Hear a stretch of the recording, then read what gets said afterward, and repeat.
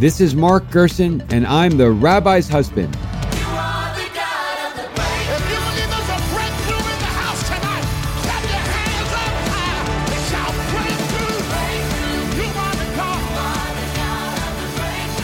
Hello, thank you for tuning in. I'm Mark Gerson, and I'm the Rabbi's husband.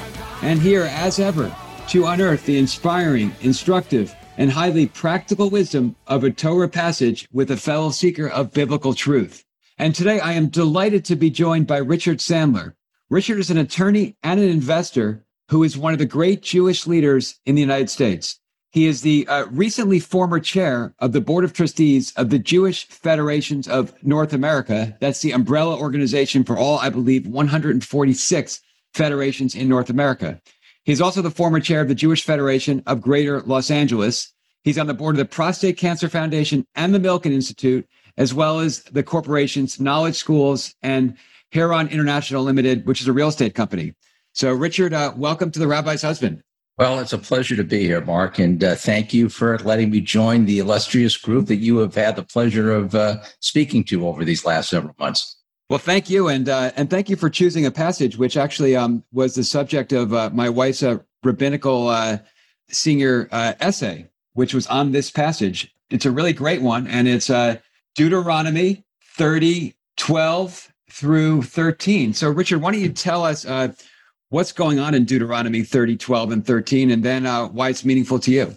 Well, I'll give you a little background. One of the reasons it's meaningful to me is I had these different roles that you had graciously spoken about a few minutes ago.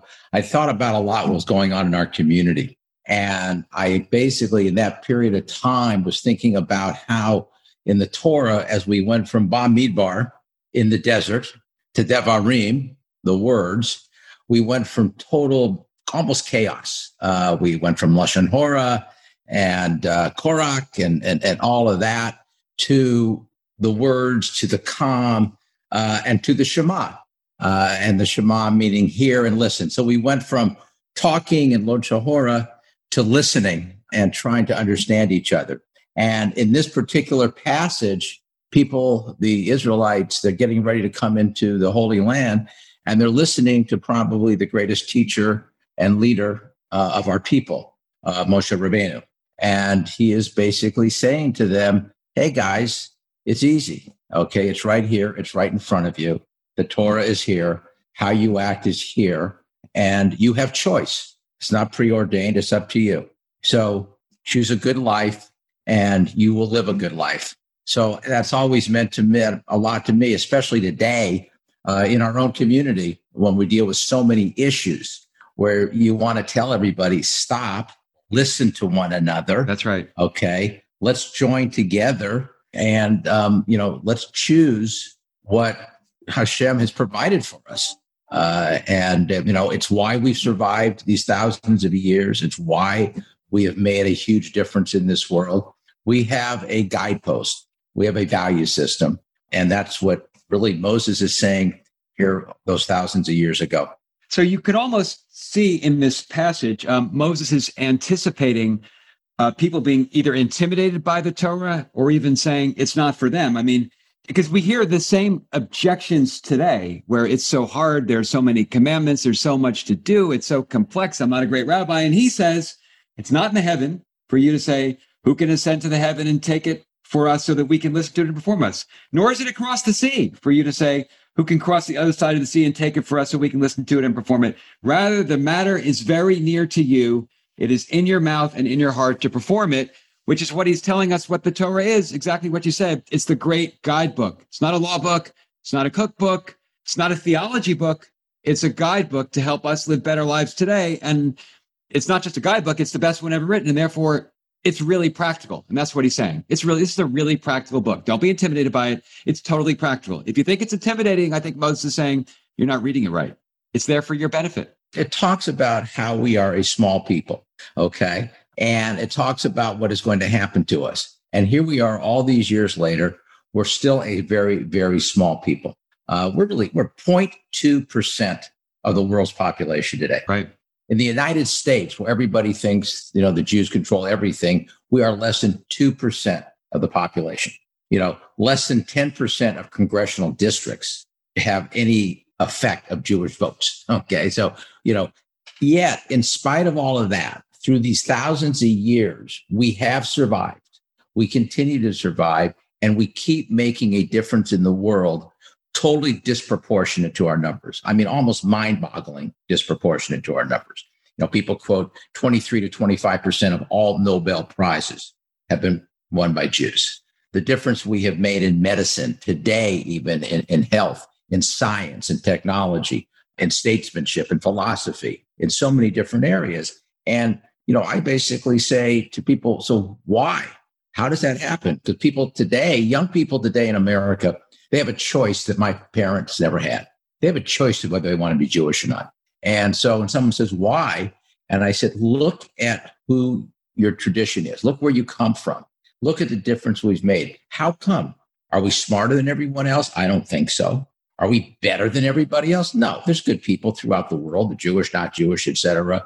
But we have had one consistency for 4,000 years. This consistency is the Torah. It is our guidebook, it is our value system. And those that live by that value system basically have helped change the world, made the world more meaningful and better, and made their own lives meaningful and better. So there's the value system that you talk about. And there's also, when you say that we have the Torah, that's actually also Moses's absolute genius and his audacity when he said in earlier Exodus, he said, we're going to build our future upon universal education. He said, write it on your doorposts, which presumed that everyone knew how to write and everyone knew how to read. He said, when your children ask, not if your children ask, but when your children ask, you shall teach it. You couldn't teach a tradition like this with an oral tradition. You could only do it if there was a book. It's too rich and too detailed. Oral tradition, if it was a game of telephone, we'd get it wrong in one generation. But the audacity of coming into the ancient world where the alphabet had barely been invented and saying, we are going to build the Jewish future upon universal education. And it worked. And it worked. And you're exactly right. We had the Torah then. We have the Torah now. It's the same book for thousands of years. And it's the tradition of learning and education that really Moses inculcated thousands of years ahead of his time. And it's astonishing. Now, in terms of your work with JFNA, when you were basically the chairman of the umbrella organization for the largest Jewish charity, probably in the world, certainly in the United States, but probably in the world, you had a very interesting view into Jewish continuity. So how did you see through that lens generations of Jewish engagement? Just take 3 generations, take grandparents, parents, and children. Like, what were the differences that you saw in that? And how do you think those differences will play out into the future? Well, just taking those 3 generations, basically, if you take my parents' generation, my dad was an immigrant to this country from a very, very learned background. His father was a Torah scholar. So he was from an Orthodox background. He was a founder of a conservative congregation here in Los Angeles. And basically, and now my children who, went to a Jewish preschool and now go to a secular school. So as I look at the 3 generations, I'm basically saying my greatest concern is to make sure that my grandchildren basically understand who they are and where they came from. My father had no question. He knew who he was. He knew what the tradition was. He knew what the Torah provided for him. And I believe that one of the... And your father would not have had an exit opportunity, even if he would have considered one. There would not have been one available to him. No, he had no choice. Right. Okay. As I said, he couldn't choose whether or not he could be Jewish or not. Right. My grandchildren, they can make that choice. Basically, living in America today, they can make that choice.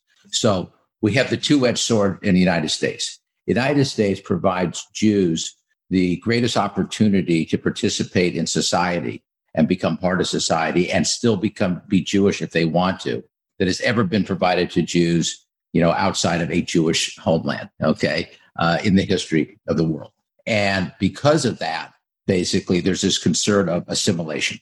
My belief is if our responsibility is just making sure that we teach our children who they are and where they come from, that we basically give them that tradition. What is the value? We teach them the book. And basically, my biggest concern today is we're moving away from that, but we're also have pockets that are moving back towards that.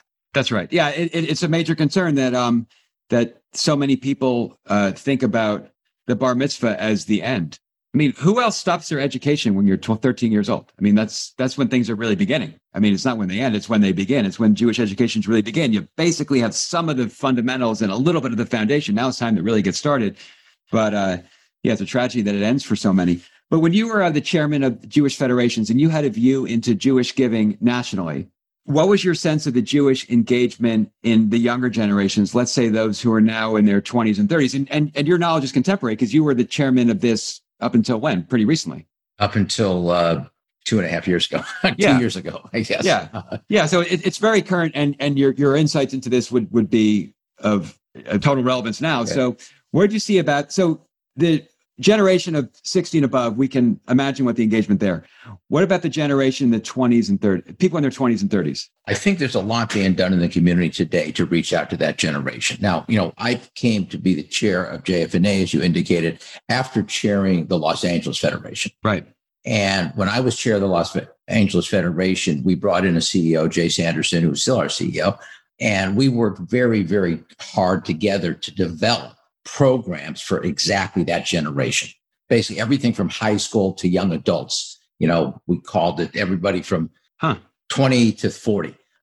Even high school, developing giving among high school. Yeah, we even develop, giving trips. How do we engage people in high school that are going to college? Look, it's very challenging for Jewish kids on college campuses today, as we all know. Absolutely. Especially when they don't have much of a background.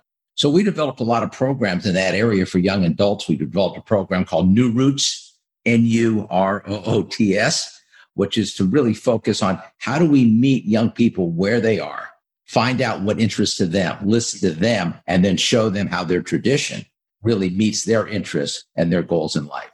So as I got involved on a national level, I noticed we're not the only community doing that. So there are programs today that did not exist before. Are they working? They are working. We really find our program that we brought in, several thousand kids who come back a second or a third time. It's not just a social event. It's not just a concert. It's just not a weekend dance. There is learning. There is community service. There's all kinds of facets. We work with other organizations, with synagogues in that area. Right. So I think, Jewish engagement seems to be successful to the extent it is serious. That is correct. And look, the concern today is that it gets into the same category that the rest of society is falling into, which everything becomes politicized, okay, and then gets divisive. So one of the things that I have tried to get people to really focus on is study of Torah so they understand the value system that they're trying to teach, okay? Because today everybody says, hey, Israel isn't operating under Jewish values. You're not operating under Jewish values. And my comment is, how do you know if you don't know what Jewish values are? We had a speaker at the GA, the General Assembly of Jewish Federations North America, when I was here in LA, a mutual friend of yours and mine, David Wolpe. Okay. I love David. And David's message that day was fantastic because I've quoted him many times since when he says, we are losing our connection to the beauty and the depth of our tradition. So basically, we have to know who we are and where we came from. That's what we need to spend our time on, and that's what we got to get our kids to try to understand. What about their tradition should interest them? Okay. It's great to be involved in social justice. It's great to care about other people, but you also have to do it in a perspective where you understand that everyone doesn't believe exactly what you believe, and people that don't believe what you believe could also be very good people. That's right. Two people who could study the same passage with the same intensity, with the same integrity, and be inspired to different political conclusions from that passage. And that's fine. And they're both engaging in sacred acts. And to say that one view embodies Jewish values and the other doesn't, or to take one passage out of context, which happens a lot out of context, and to say that therefore this political position follows naturally and inexorably from that passage is just wrong. The Bible does not give us political positions for today, whatever today is. It's a guidebook for all of eternity. 100%. And one of the things that we do talk about a lot, or at least I try to talk about a lot to the leadership in our community, is when there is a group that you disagree with or you think is damaging to our future. And we know there's a lot of young kids that are involved in these different groups that, may have what others consider extreme view. I always start from the point of view, they're our kids. Okay. Let's find out why they believe what they believe. That's right. Yeah. Let's understand what they care about. And if we listen to them, we really listen to them, they might be willing to listen to us. And they might understand that the world is not as simple as they try to make it. Okay. It's just not, I'm right, you're wrong, I'm good, you're evil, which is where we are today in our society. And as I said before, it's not just in the Jewish world. It's throughout our society. Look, we're going into an election period right now that's going to be the ugliest thing that I assure you that we have seen in our lifetime. Yeah, I mean, and that education process of our children, I mean, by the point you're describing it, it may be too late. The education process needs to begin early. And if kids study the Torah, they'll learn about how complex situations are, how complex people are, how difficult life is, and how wrong simple answers almost always are. But if we just pick that up with them when they're late teenagers, it's too late. Mark, I'm a glass half full kind of person. I don't believe it's necessarily too late. I think, again, if you basically tell a person you care about them and you care what they think and what they believe, and though you disagree with them, you want to understand them, you could have a conversation.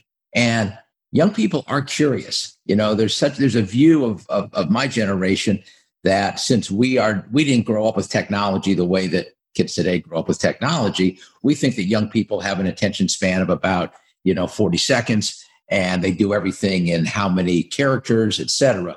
But when you sit down and you talk to young people, because that's one of the things that I have really tried to do, because I do want to understand, they know the difference. They understand that what they get from their phone or what they get from the internet is not deep. They understand that. They understand there's more to life, and they are interested. So they do have curiosity, but you have to basically get their attention first. And you're not going to get their attention if you come in and tell them why you're right and they're wrong. Absolutely. And one who approaches them that way does not deserve their attention. And in fact, you quoted the Shema before. And interestingly, the Shema says, these words shall be on your heart. So the Kutzker Rebbe, the great Kutzker Rebbe, says, why on your heart? Words don't do very much good on your heart. They should be in your heart. And the answer is yes, but you have to open your heart.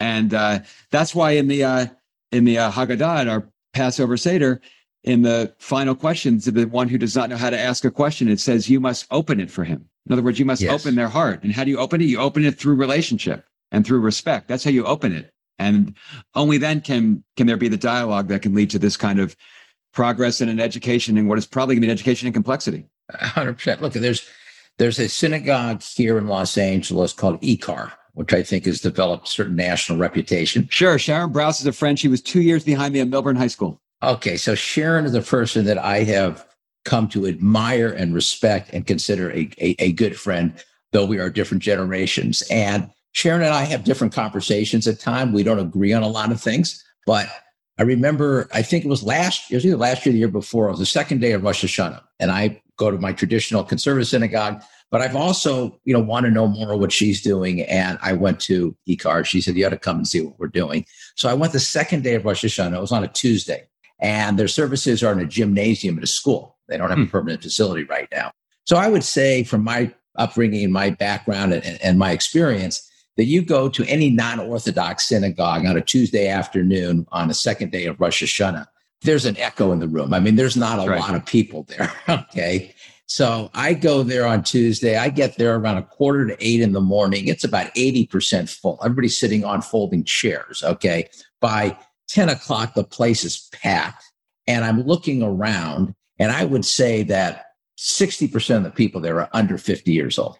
And I'm going, wow, okay, Sharon's figured it out. Now, I may disagree with her philosophically on certain things or politically on certain things, but I respect her because if I have a conversation with her as to what does she believe, she can tell me what she believes and why in a way that is basically very convincing, okay? And it is Torah-based. So she, to me, represents so much of what the future needs to be. And going back to your question before, is it too late when these kids get in their 20s or the 30s? Well, it's not too late at ICAR because a lot of these kids probably never even connected with their Judaism until they met her. So there are people like that in the community. There are people like David Wolpe or also Eddie Feinstein here in LA. We have amazing rabbinic talent that touches young people and can speak to them. Certainly sounds that way. So moving from one text to the other, so from the Torah, and particularly the text of Deuteronomy, to another text, which is Andre Malraux's 1968 book, Anti-Memoir. So Andre Malraux says, I just ran into this man with whom I served in the war. He said this man had saved a lot of Jews and then had become a parish priest. So I said to the priest, in all of your years of hearing confessions, what are some things you've learned about mankind? And the priest said, I've learned two things. One, everyone is much less happy than he seems. And two, there is no such thing as a grown-up person. So, Richard, in all of your years in philanthropy, in Jewish leadership, in business, and in law, what are two things that you've learned about mankind? I would say that people are basically good. Okay. I think they basically want to be good. At the same time, it's really hard to get people to change, okay, from their basic nature. How is it hard to get people to change? I think when people grow up with an attitude towards life, they have to really want to be introspective to make that change. Right. So look, we're coming upon the high holidays. Right. High holidays, Rosh Hashanah is all about change, basically, right? What can I do to be better? Right. Which is, I think, just a brilliant concept in our tradition. Basically, to look at yourself, how can you be better than you were last year? Are you serious about it? And I think that if you can get people attention, it's the old joke, you got to hit them by a 2x4 first. But if you can get people's attention, I think, there's hope, because I think most people want to do good. They really do. And it's just a question of getting their attention and telling them that somebody cares about them. Well, I think that's so interesting. And it reminds me of what the Kutzker Rebbe we talked about before, when he said he would talk to his students and he would say to his students, how far is it from east to west? And someone would say, well, Jerusalem is this many thousands of miles, and he would say, no, it's just one step. And going back to Shema, when your question on things, and I think the biggest challenge that we all have that are trying to help improve the world is to get people to listen. I think listening is such an important part of really who we are and where we come from. We come from debate. I always like to talk about Hillel and Shammai. Right. Okay. Perfect example of people that disagreed, but listened to each other with respect. And I think that's the challenge today. That's right. And I think it was Rabbi Sachs, who you quoted before, talks about the word Shema. And he says, really not that well translated. He said, because listen implies something passive. He said the best translation, not that it's perfect, is the Old English word hearken. This kind of very active form of listening, hearken. And so it's exactly what you say. It's listening, but listening actively, listening with an eye to action, listening with an eye to maybe this person can change me, and that'd be great. Whereas I think you're right today. It's a pretty rare occurrence. I don't remember who it was that said, if you're in a debate or an argument, speak as if you're right, but listen as if you're wrong. That's brilliant. I wonder who said that. Yeah, I mean, it was. I know who told me that. It was an Aish Torah rabbi that we were talking one day, and he was quoting someone. I just don't remember who he was quoting, but yeah. I just thought that says it all. It's almost like when you're younger and you get involved in debate, one of the great exercises is to make you take the side you don't agree with. That's right. I mean, David Wolpe, our mutual friend, he tweeted the other day. He said, everyone should engage in a political argument this weekend, taking the other side. Right. Perfect. Absolutely perfect. Because when you take the other side, you're actually making good arguments for the other side. Right. You're not going to make the worst argument you can invent. You're not going to make some kind of paint some picture and then that's a caricature of the position and advocate it. You're going to try to find the best arguments and the best reasons to make them. So if David, as usual, is so right, if everyone got together for political argumentation and took the other side and did that with some consistency, I think things would change. For sure, because then you would understand, look, we all learn this, you and I have talked about conversations we've had or things we have read. We learn from people who disagree with us, okay, who are smart and caring people. I learn a lot more from them than somebody disagrees with me on everything, okay? If you talk to somebody, they disagree with you. I was talking about, Rabbi Browse recently. I learn from her every single time I have a conversation or discussion with her because she's smart. And I respect her and I want to know why she has a different view than I have. And I realize there's a reason for it. it's not that I'm right and she's wrong. Okay. I'm just Right. telling you that. I won't tell her that. Right. No, she's a learned rabbi. And of course, we can learn from Sharon. But, I believe it's Pirkei Avot that said, who is the wise person? It's he who can learn from everybody. Everybody else. Right. Exactly. And that's what I find the most interesting thing, actually, in life is every day you can learn something. And you can even learn that something you thought about yesterday might be wrong. That might be the best kind of learning. So it's what makes things interesting. And it's that intellectual curiosity that makes a difference in the world. Absolutely. We're living through this COVID situation here for a number of months. If you look at what science is doing, very few people realize the strides that science has made in a few short months. The idea that there may be a vaccine available in another month. Okay, it may not be broadly available. It may not be totally tested. But the fact that something can happen like that was unheard of 2 years ago, basically. So learning is always going on. It's always accelerating. And it's intellectual. It's people that basically know they don't know. Okay. I've always said the greatest lesson any of us can have is to know what we don't know and not be afraid of it. Absolutely. Well, Richard, thank you for such an interesting and profound conversation and for sharing your wisdom here at The Rabbi's Husband. Well, Mark, it's a pleasure. Thank you for doing what you're doing and for inviting me to join you. Thank you.